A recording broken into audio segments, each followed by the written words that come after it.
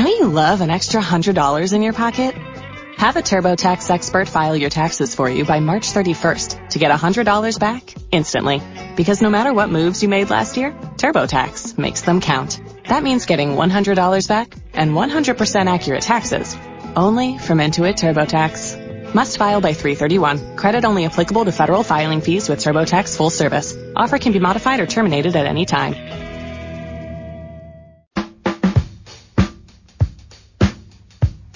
I'm Kevin Hardy, former All-Pro linebacker for the Jacksonville Jaguars, and this is Action Sports Jax. You said this, how one person destroyed our 2017 AFC Championship team. Leonard, talk to me. What do you mean by that? Just knowing the fact that we had different type of caliber guys on our team, from Pro Bowlers to was going to be Pro Bowlers, and how things happen and how it turns out, was the plan we thought we had in mind. Who is that one person, Leonard? That's what I want to know. Nah, I don't say any names, but y'all have a good guess. Is that fair to say? It's someone in the front office, maybe high up in the front office? Is that fair to say, Leonard? Yeah, you can say that. Maybe used to work in New York. That's Leonard Fournette on First Take, and that's a shot at Tom Coughlin right there. Because what he did on Twitter, if you didn't see it, is it's the great video of like this red Solo Cup pyramid, and it's huge, like in this guy's living room, and he's trying to put like the last one on, or maybe there's two more to go, all the way at the top, and he's on a ladder, and he reaches and he falls off and crashes right into all the. I mean, the thing looks like it took him 3 months to do. Staged now, it's staged for sure, but pretty impressive. So Leonard retweeted that, and said, kind of looks like one guy at our 2000 AFC Championship run or something like that, to that effect, and talking about Tom Coughlin, how it's been dismantled ever since then. And a lot of the folks that were part of it, obviously now gone. Different reasons. A.J. Boye, Jalen Ramsey traded away. Calais Campbell traded away. Marcel Darius released for cap reasons. Also, Telvin Smith retired. I mean, Telvin Smith, a name that we continue to kind of just bury, is like, what happened to Telvin Smith? And by the way, no signs at all of that guy coming back. No discussion of it at all. So obviously Blake Bortles and other people too, but that's what Leonard Fournette was talking about. Is that a veiled shot? Is that a pretty fair shot by Leonard? Well done. Do you like that? Do you mind that? I don't mind it. Is it a fair critique? One could argue yes, because a big reason why Jalen Ramsey's not here right now. I think a big reason why Yannick Ngakoue wants out. I think a big reason why there might have been some problems in the locker room, obviously, and a big reason why, the reason why the NFLPA told players not to sign in Jacksonville was due to Tom Coughlin. So I think everything he said, it was warranted. Now, is it the right thing to say, on social media because he's gone now and obviously you're still on the Jaguars, so does it come across as making the team look bad? I think you could argue that, but overall, when I saw it, I just kind of laughed at it, man. I didn't think I took it too personally, and I'm not sure if anybody in that stadium really takes it too personally either. I don't either. Listen, I don't think when people are gone, you're going to get this, whether it's in a tell-all book, it's in an interview, it is what it is, and I don't know. Is he wrong? If that's where people think that it was pointed at, which a lot of players appear to, then they get the final say. Some of them are still in the building or with other teams, and they get the final say if they want. I don't think you're going to hear from Tom Coughlin on that. Now, there are two sides to each story, and also what we've been saying all along when it comes to Yannick Ngakoue especially is, well, how much of the remnants are left over? The fact that Doug Marrone and Dave Caldwell are still there. How much does that matter? Well, it seems to matter a little bit to Jan. I don't know if it seems to matter as much to Fournette. But Fournette has not been shy at throwing hints. He's not a shy guy to begin with. So you got to. Sometimes it's really hard to figure out Leonard. I've gone back and forth whether he wants to almost get out of here, ask a trade out of here, please get me out of here like you've done with everybody else, or if he wants to kind of be the guy in that locker room, and say, hey, I'll teach these young pups how to do it. I've learned a lot through my first 3 years, and I don't mind being that guy. I really don't know what side of that, if you had to ask Leonard Fournette, he would fall on. I think it comes down to this. Whether you take Jalen Ramsey coming from Florida State, you take Fournette coming from LSU, they're accustomed to winning, okay? That's pretty much all they know. And when you win in football, it's the time of your life. When you start losing over and over and over again, all of a sudden that joy, that passion, that thing that makes you get up and go to work every single morning, it starts to deteriorate a little bit. And all of a sudden it's not as fun anymore. And all of a sudden it starts to feel more like a job and more like a burden as opposed to having fun and looking forward to going to work every single day. I think Fournette is the same case here. I just think this is a guy who wants to win. I think this is a guy who's very self-aware that when you lose key pieces of the team and when they get either traded away, number one, or number two, they just get let go, that can affect your chances of winning. And I think he understands that. And at the bottom, at the end of the day, like, yes, he is. I think I consider him a leader now. I think he could be a captain next year. He's made changes in his life, obviously, and he's kind of took this new approach to how he approaches the offseason. I think it's fantastic. But it's just him. It has to be everybody on the same page, everybody in the same boat, or they're not going to win. So I think he looks at the locker room right now. I think he looks at the situation and realizes, man, there's not a lot of winning going on here right now. All right. And yeah, Leonard Fournette can turn that around if he wants to, but it just can't be him. Right. That's why Calais Campbell, I feel like, and AJ Boyle were so important, because they were guys who knew how to do it the right way. Well, they're gone now. So I think it's Leonard Fournette trying to speak out a little bit and saying, listen, we got to start winning, because if we don't, man, I don't value coming to work every single day with a smile on my face. Yeah, absolutely. So that's Leonard Fournette. We'll hear a little bit more from his talk on First Take. And he recently, by the way, bought 56,000 meals, I think, over a 2-month span for the folks back in Baton Rouge and New Orleans and Louisiana. So he's doing good things. Listen, he has a big heart, man. You say whatever you want about Leonard Fournette, but I think that guy, I've watched it in action. I think it's one of the cool things. I remember sitting down with him for an interview before last season, and I can't applaud enough what he does to relate to fans. He knows where he came from. He knows what it's like to kind of be a kid and look up to other people, and that kind of, he gets that. He might not get some. He has his critics, and some rightfully so. But he gets that, and I've always respected the heck out of that for Leonard Fournette. So nice job by him to help out everybody at home. He helps out a lot of folks. I think he's going to do something next week, too, with the Jacksonville schools that I recently got a press release on. So maybe more on that next week for Leonard Fournette. We'll have some more Fournette conversation. But I want to switch over to Minshew because we're going to get to the draft and the 12 picks and how this thing – did we find anything out today is what we always like to do. And the answer to that is, well, not really. But – we got their opinions, and I don't think they're lying to us. I don't think they're – see, the one thing about Caldwell, he's not a big smokescreen guy. Now, I'm not saying he's never done it. I'm not saying he wouldn't do it. But I don't think he really goes out of his way to throw it out there. I've been covering him now for 8 years, and you haven't seen a lot of it. Now, the Johnny Manziel year felt like there might have been a little smokescreen going out.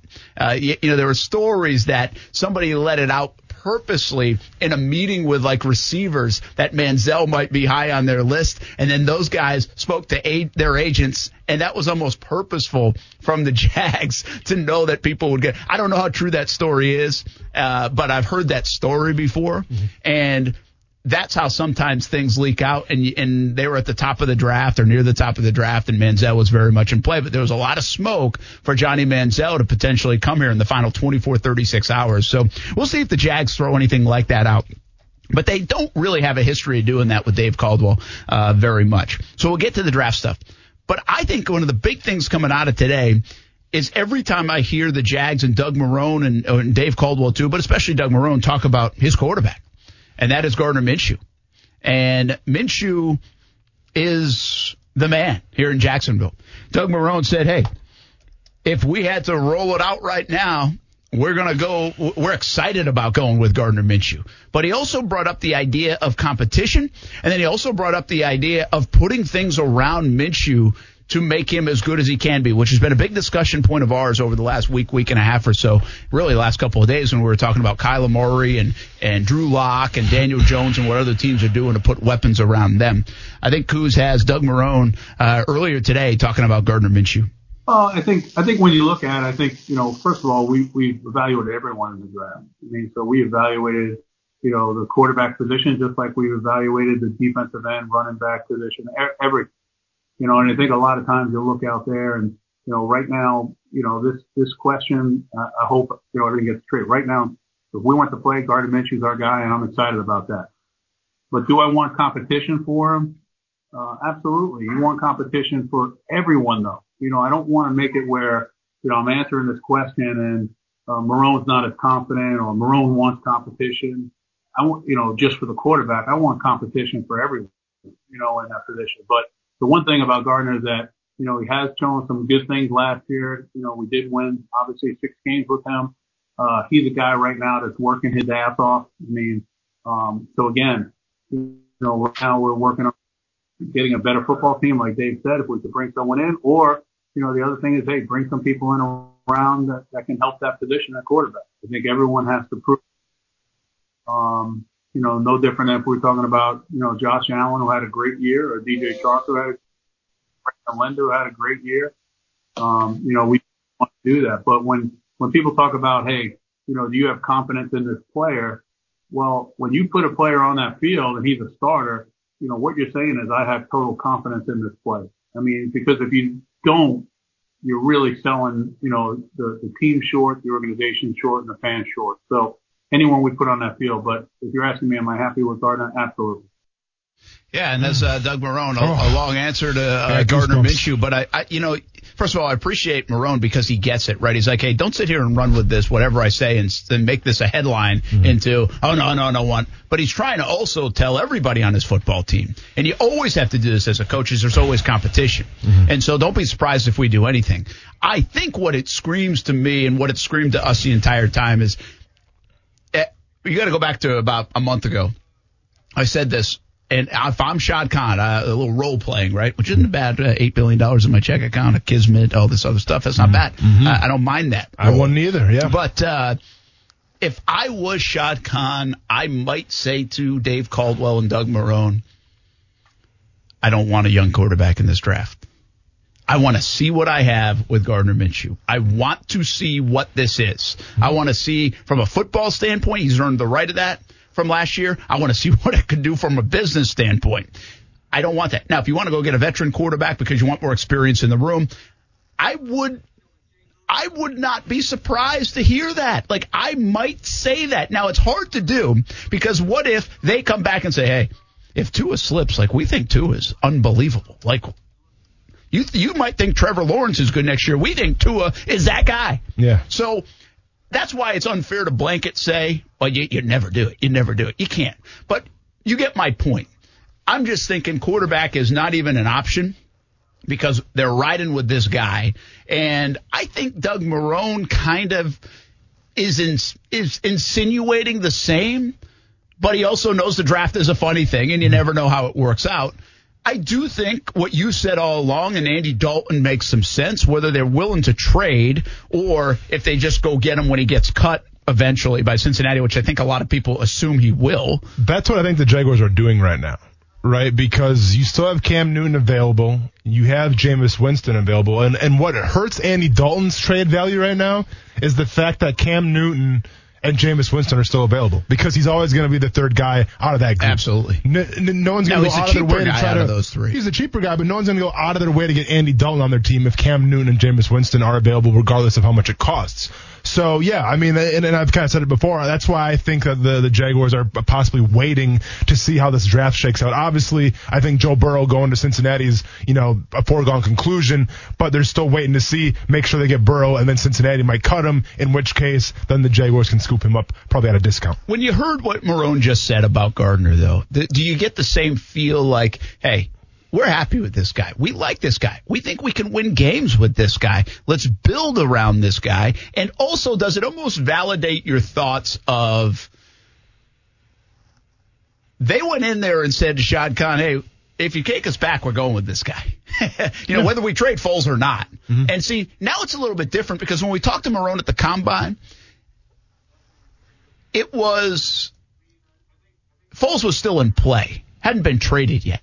But now they can open up a little bit more about Minshew, wrap their arms around Minshew and say, hey, he's our man. So I got the sense of that. I don't know if you did. No, I mean, listen, I've been very adamant about this since the season got out with. The analytics say Gardner Minshew could be special. His teammates say that Gardner Minshew is special, and the coaches seem to love him. Say no more. See what you got with Gardner Minshew now. And I think, Shad Khan can echo those, those same words. And obviously, if you want to put the business side of it, the guy's a cash cow waiting to happen. So I think he is the trifecta, I guess the quadfecta, if you will, of what makes a great quarterback. And you have to ride it out this season to make sure that's what he is. Yeah, I agree with you. Now they have to build around him. And I think he acknowledged that a little bit with playmakers. They have to put him in a great situation. Something else that minor came out of today, but it was mentioned a couple of times and was mentioned right there by Marrone, is Brandon Linder, if you ask anybody in that building, played fantastic football last year. That is like a crime to say here in Jacksonville, that any offensive lineman played fantastic. But Linder, I'm telling you, up and down, from December to now, anyone you talk to in that building will rave about the way Linder played. I don't know what that is. I don't know what that's supposed to look like, but it's good to hear, isn't it? Well, he was second on consecutive plays for not allowing a sack. He was second out of all offensive linemen. So, I mean, I'm sure that's got something to do with it. Linder plays that position where, especially where he's at, obviously you don't notice him that much, right? And we broke it down a little bit on the wall that says it all. There was a few plays last year where the entire offensive line had their backs turned, right? They're looking in the backfield, watching defensive tackles, watching defensive ends, watching blitzing linebackers make plays on Fournette and company in the backfield. So, with that being said, yes, there's been some instances where Brandon Linder probably didn't look that great.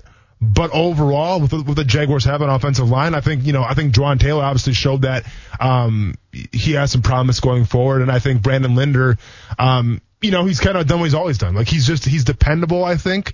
You don't hear his name called a lot, and that's a good thing. Like people have to be careful not to rope Brandon Linder into the entire offensive line, right? Like, yeah, I get he's part of that group, but a lot of the breakdowns probably didn't happen from him. Yeah, I also think was interesting. I thought he shed some light on Cam Robinson later in the talk, too, when he said Cam did not play as well last year as he played in his rookie year. And by the way, when you look at that standard, it's not like he played at a Pro Bowl level in his rookie year. There are a lot of people that came out of 2017 with Cam Robinson and said, you know what, that was pretty good.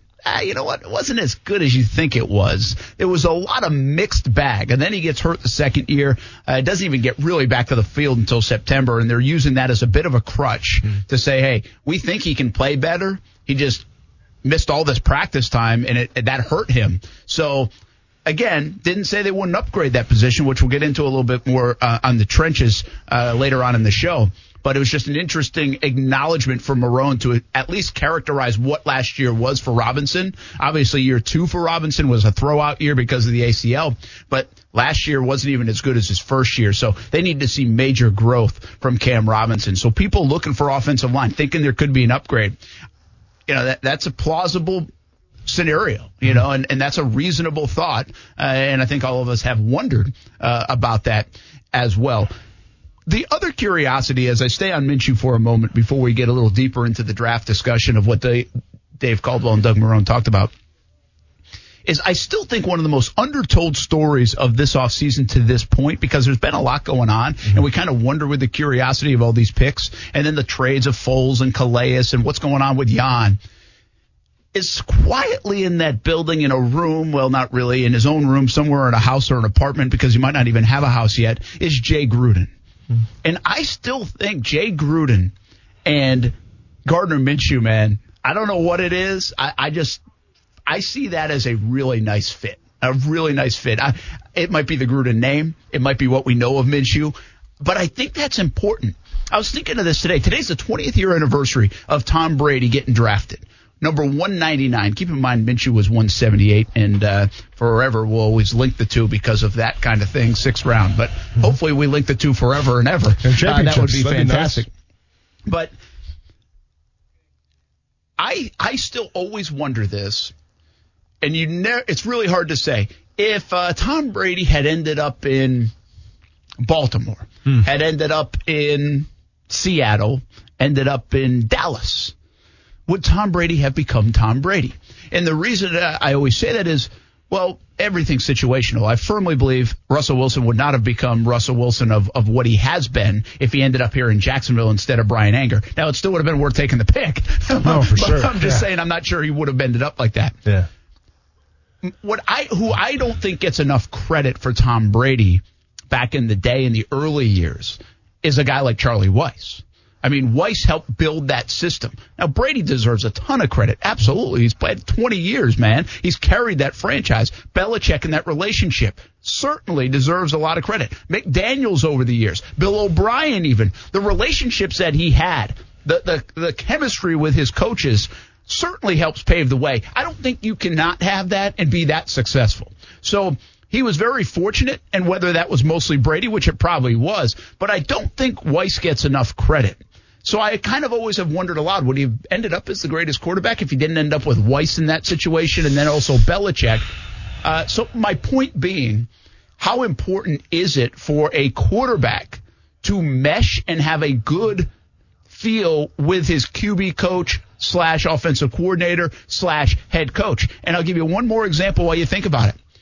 Blake Bortles, I will always say this, the biggest mistake of Gus Bradley's tenure was hiring Jed Fish. Mm-hmm. Jed Fish didn't work. That's nothing. I like Jed, actually, but it didn't work. It wasn't going. And then the domino effect of that not working was real in the coaching ranks, from Greg Olson to other tries to end up being Nathaniel Hackett. But the list was short because people thought they were going to get fired that year. You couldn't hire anybody, maybe the best candidate, all that kind of stuff. Well, Jed Fish and Bortles did not hit it off. Mm-hmm. So you got a young quarterback who's very green and has some issues to begin with and needs some growth, and he doesn't hit it off with his offensive coordinator.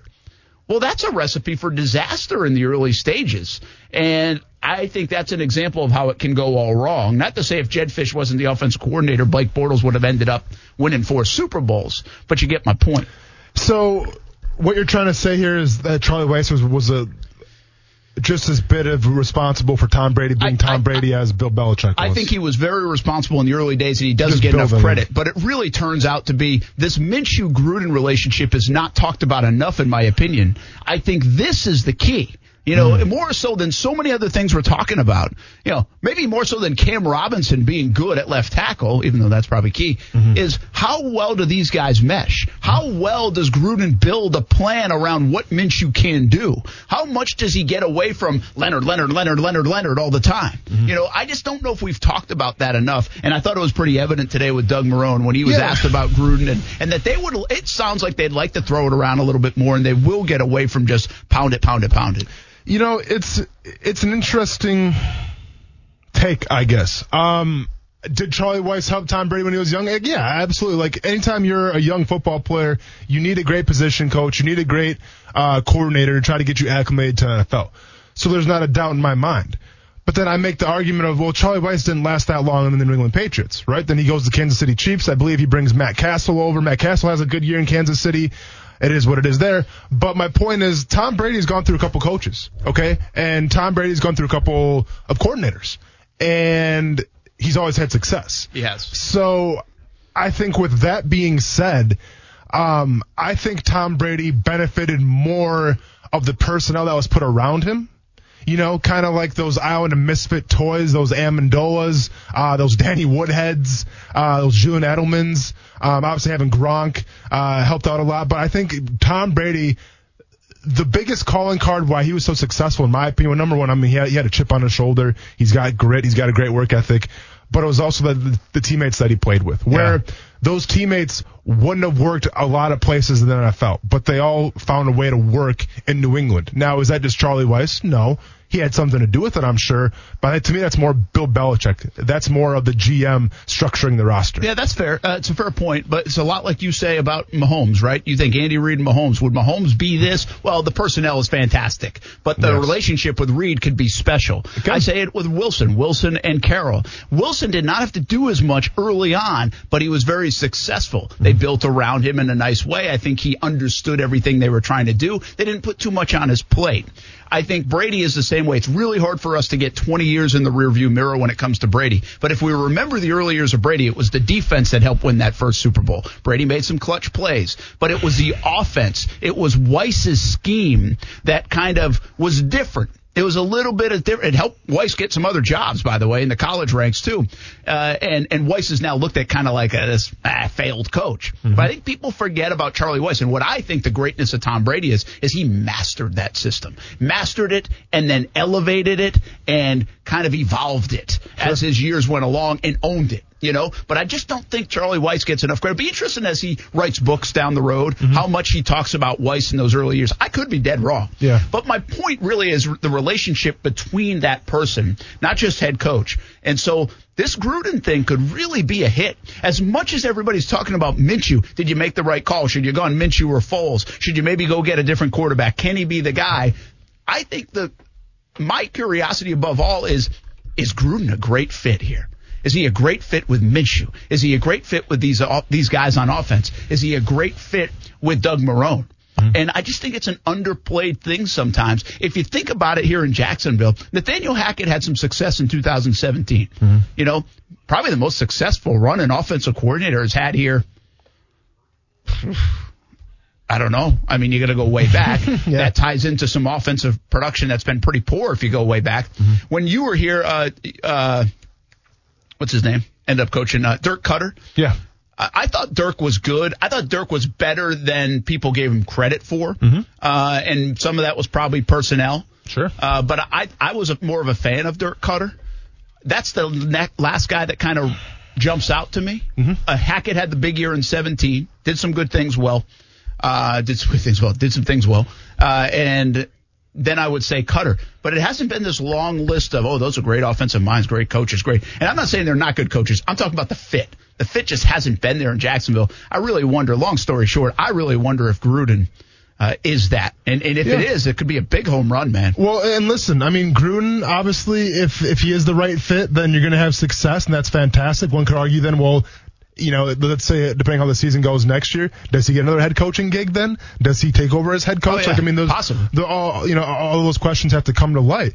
But also keep in mind, too, the quarterback's coach, Ben McAdoo, spent time in Green Bay. Another one. He had Brett Favre and Aaron Rodgers. Aaron Rodgers was the first guy to tell you that Ben McAdoo was a big piece. He was a big cog of why Aaron Rodgers became Aaron Rodgers. And Aaron Rodgers is the first person to say that. So, being in that quarterback room with Brett Favre, Aaron Rodgers, having that young guy who is coming up, and let's be honest, living in Brett Favre's shadow cannot be an easy thing. McAdoo helped Aaron Rodgers out. So I think having the combination of Gruden and McAdoo, now keep in mind, two former head coaches too as well. So you have to ask the question, is it too many cooks in one kitchen? Because you have Doug Marrone, you have Gruden, and you have McAdoo. I mean, can three head coaches essentially coexist together? We'll find out. But I think on paper right now, the way it looks, you have to like what you see. By the way, it's tough being the GM and role-playing as the owner sometimes.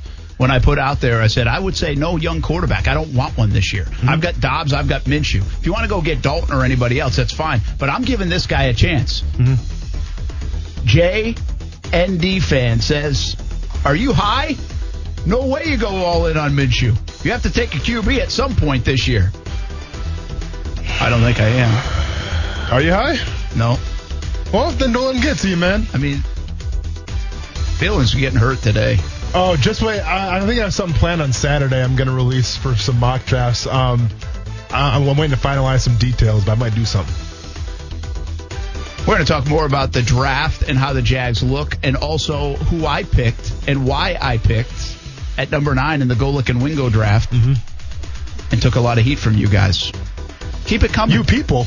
Keep it coming here on ESPN 690. Yeah, I don't really have a whole lot of news on that outside of we're a week away from the draft, and we exercised the franchise tendered. He's yet to sign it, and other than that, I don't have a whole lot to add. And out of respect for him and his team and our team, I think it's best to just, when I have news for you guys, to let you guys know where we're at. That is Dave Caldwell on Yannick Ngakoue. I shared that a little earlier in the show, and now you heard it from the Jaguars general manager, and that's really about the same thing they said back at the Combine. So nothing has changed. Now, Jan has talked a lot They obviously have seen it. I still think this is, when you get to Jan, I think it's a lot about Shad Khan. And few people talk about it that way. I think everybody brings up Tom Coughlin. I think everybody brings up, Caldwell still in the front office. And that might be where the angst is on Ngakoue. I'm not saying Ngakoue has the angst so much with Shad Khan. I just think the power in this move lies more with Shad Khan actually than even Dave Caldwell, even though Caldwell could be the guy that executes a trade. I think Shad Khan is heavily involved in this. We'll see what happens, and next week will be a big milestone one way or another. Coming out of the draft, a talking point will be Jan, whether he's with another team or if he's still, in his mind, stuck here in Jacksonville for another few months. Brent, Marrone, Austen, Lane, Coos here on a Thursday edition of Action Sports Jacks on ESPN 690. We are 1 week away from the draft. And by the way, the draft, all 3 rounds will be right here on ESPN 690 starting next Thursday night. You can listen to it on Friday and Saturday as well right here on ESPN 690. I'm getting fired up for the draft now, and I like these luncheons, this time a Zoom call where we get to talk to the head coach and the GM. One of the things that came out of there, and correct me if I'm wrong exact wording of it, but basically was, who are like the 4 guys you wouldn't budge for in this draft? If they were available, you're not going to move in or out of that spot, right? Yeah, it was something along the lines of, if these 4 guys, I think, presented themselves, they would have to take them, basically. Yeah, basically, there are 4 guys at the top of their draft board. Yeah. That if they're there, you can offer me the farm and I'm not moving. Sure. Right? And so who are they? You asking me? Yeah. I believe it's, I don't want to say it's obvious, but if it's me, it's Okudah, it's Kinlaw, it's Brown, and it's Isaiah Simmons. Okay, let me go a little slower. It's Okudah. It's Brown, Kinlaw, Isaiah Simmons. Interesting. Okay. Son offensive lineman. No offensive lineman. Nope. Because here's the question. Who's the top offensive lineman right now in the draft? A lot of people would say Wirfs. Thomas is sliding up. People love Becton as well. So to answer your question, I don't know. And keep in mind, Wirfs and some people are saying Willis too, by the way. Willis, by the way. I always leave. In fact, he is the guy that everybody leaves out. And I have seen some folks recently, again, just depends who you read, say he's the best. Say he might be the best. So on those 4 guys, people have varying opinions. I can tell you on the poll we did yesterday, kind of like who would you pick at number 9 for the mock draft. Becton had a lot of people, but Wirfs was the runaway winner. He was tied with Kinlaw as a second choice amongst the fan base. Okay, just keep in mind, though, Wirfs played right tackle. Okay, so you're going to move him to left tackle now because you're not going to move Juwan Taylor, obviously. So Wirfs and also Willis, if I'm not mistaken, Willis played right tackle as well, because keep in mind, Tua was a southpaw, right? He was a lefty, so they moved him to the right side. So Willis, Wirfs, 2 right tackles, Becton, Thomas, 2 left tackles. My point is, if you can't distinctively tell me who the top tackle in this draft is going to be, I don't think it's on Doug Marrone's radar. And keep in mind, Doug Marrone is a big offensive lineman guy himself. So that's why I think that the 4 picks that he's talking about are Brown, Kinlaw, Okudah, and Simmons. This will get into our discussion later on, by the way, too. In the next segment, we're going to talk a little bit more about the big fellas, because I thought their response was interesting to that.